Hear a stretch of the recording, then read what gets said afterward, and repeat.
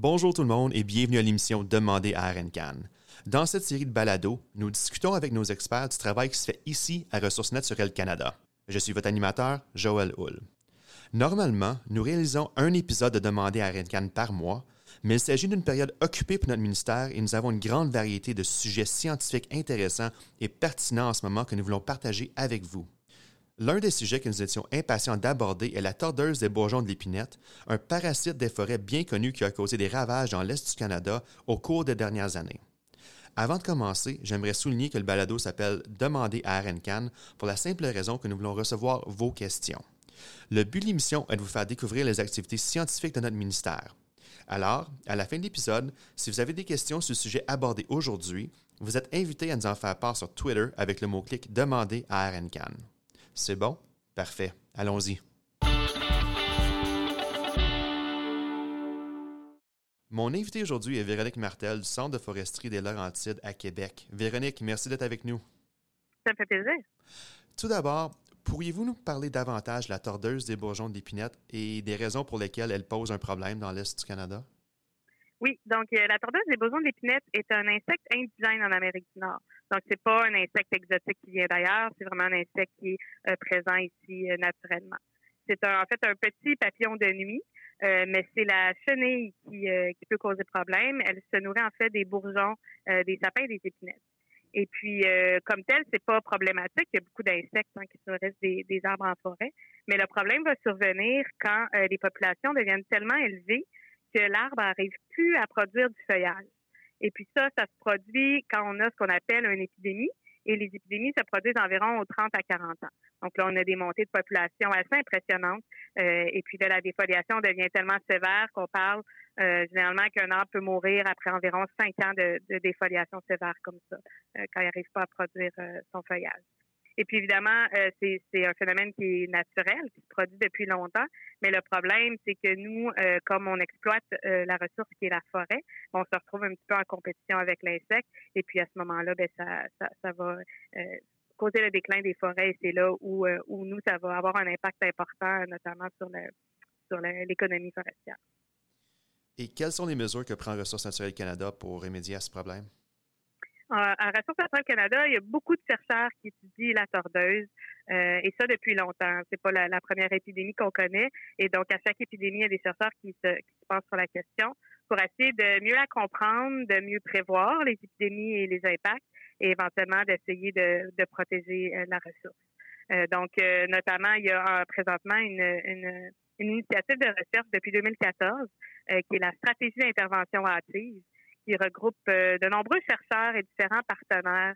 C'est sous un peu le parapluie de ce qu'on appelle le partenariat pour une forêt en santé, qui va regrouper donc des chercheurs de Ressources naturelles Canada, mais aussi les provinces, des universités, les industries. Donc tout le monde en fait qui s'unit ensemble pour essayer d'étudier la question et puis de proposer une solution qui est un peu différente de ce qu'on a fait dans le passé.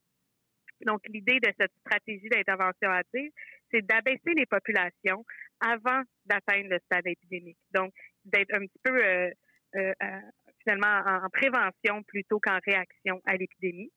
Et puis, de voir est-ce qu'on peut arriver comme ça à éviter la mortalité des arbres. Puis, on profite évidemment de cette stratégie-là, de l'étude de cette stratégie pour étudier l'écologie du début de l'épidémie. Parce que dans le passé, on a beaucoup étudié les épidémies, beaucoup la progression, la montée, le pic de l'épidémie et le déclin. Mais vraiment, le début, c'est quelque chose qu'on comprend pas encore très bien qu'est-ce qui peut causer ça. Donc, c'est aussi une belle occasion pour nous d'étudier la question. Tu viens juste de mentionner des partenaires que tu travailles avec. Ressources naturelles Canada fait partie du partenariat pour une forêt en santé. Est-ce que tu peux élaborer sur cette initiative?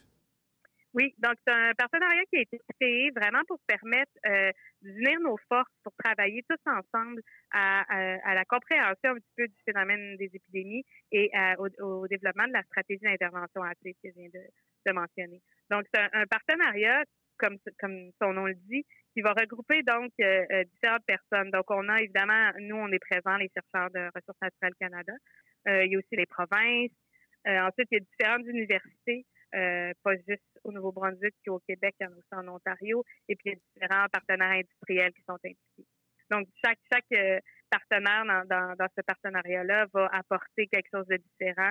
Donc, on a des gens qui vont aider vraiment sur le terrain. Il y a des gens qui vont faire des tests au labo. Donc, il y a vraiment différents niveaux dans tous ces partenaires-là. Puis, l'idée, c'est d'unir nos forces pour travailler ensemble pour essayer de développer cette stratégie d'intervention hâtive.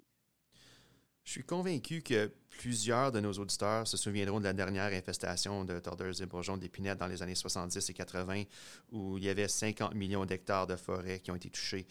Quelle est la réaction du public à l'égard de la stratégie d'intervention?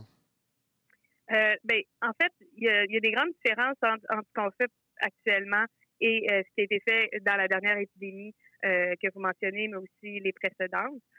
Donc, ce qui a changé beaucoup, entre autres, les produits utilisés sont plus les mêmes que dans le passé. Donc, ça, c'est vraiment un élément qui est important parce que dans le passé, il y a eu des insecticides à large spectre qui ont été utilisés et c'est plus le cas maintenant. Donc, les produits qui sont utilisés sont beaucoup plus spécifiques. Donc, ils vont affecter seulement certaines espèces de chenilles à un moment précis. Donc, c'est très, très, très limité. Donc, principalement la tordeuse au moment où les produits sont utilisés qui va être affectés. Et puis, il y a aussi les superficies qui sont traitées. Donc, la stratégie d'intervention hâtive, l'idée, c'est justement, comme on intervient avant l'arrivée des épidémies, on a des superficies beaucoup plus petites.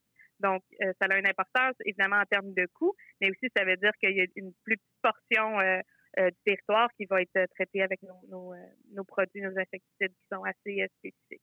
Donc, ça change beaucoup la donne par rapport aux anciennes épidémies. Puis, c'est quelque chose qu'on communique beaucoup. Donc, on essaie d'être assez transparent. On a une bonne stratégie de communication pour justement que les gens soient au courant de ce qu'on fait, qu'ils aient l'opportunité de poser leurs questions. Donc, on va avoir un site web, du partenariat pour nous faire en santé. On fait beaucoup d'entrevues avec les médias. On a un blog. Les gens ont la chance de poser leurs questions via le site web. Donc, ça leur permet vraiment d'être au courant de ce qui se passe. Et puis, on va même jusqu'à les impliquer par un projet de science citoyenne qui s'appelle Pisteur de tordeuse, par lequel il y a des centaines de citoyens dans l'est du pays. Mais on a aussi, en fait, les États-Unis qui sont impliqués par le Maine.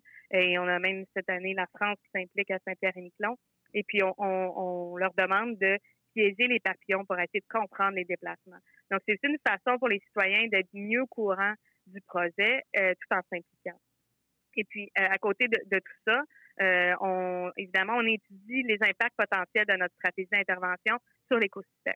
Donc, par exemple, moi, personnellement, je suis beaucoup impliquée dans une partie du projet où l'idée est de regarder les communautés de lépidoptères, donc les papillons, les chenilles qui sont présentes dans nos sites pour s'assurer qu'on n'a pas un impact sur d'autres espèces que la tordeuse et puis de s'assurer aussi qu'on n'a pas un effet sur les ennemis naturels de la tordeuse.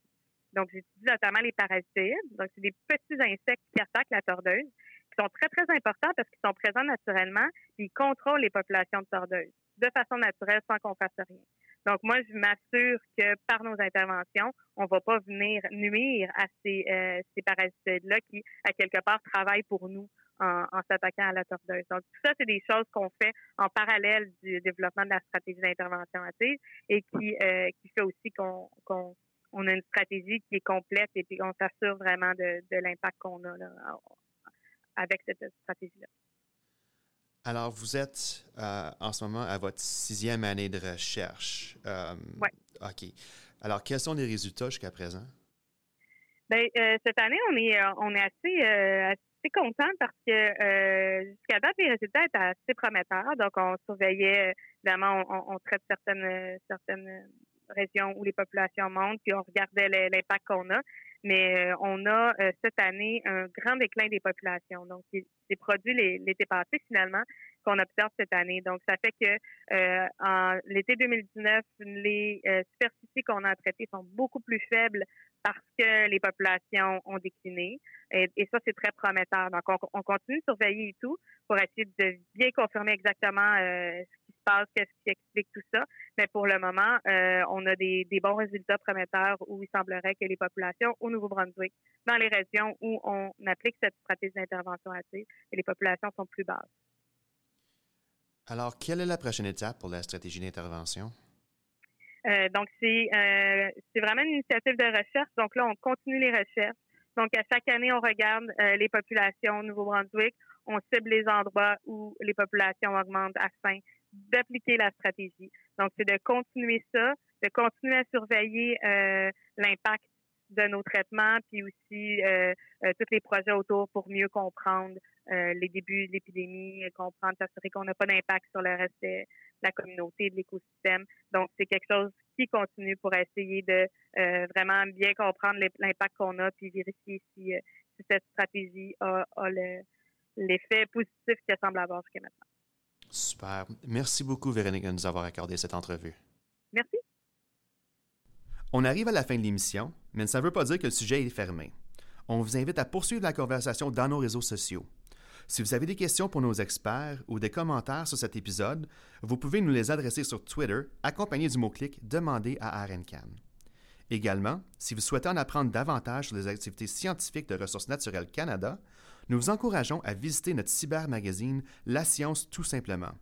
Vous allez trouver une masse d'informations intéressantes, incluant les épisodes précédents de notre balado, des articles et des vidéos. La page spécifique à cette émission contient des liens électroniques à des ressources pertinentes pour en apprendre davantage sur le sujet discuté aujourd'hui. Vous pouvez accéder à la science tout simplement directement à partir de notre site web à rncan.gc.ca ou en effectuant une recherche sur Google.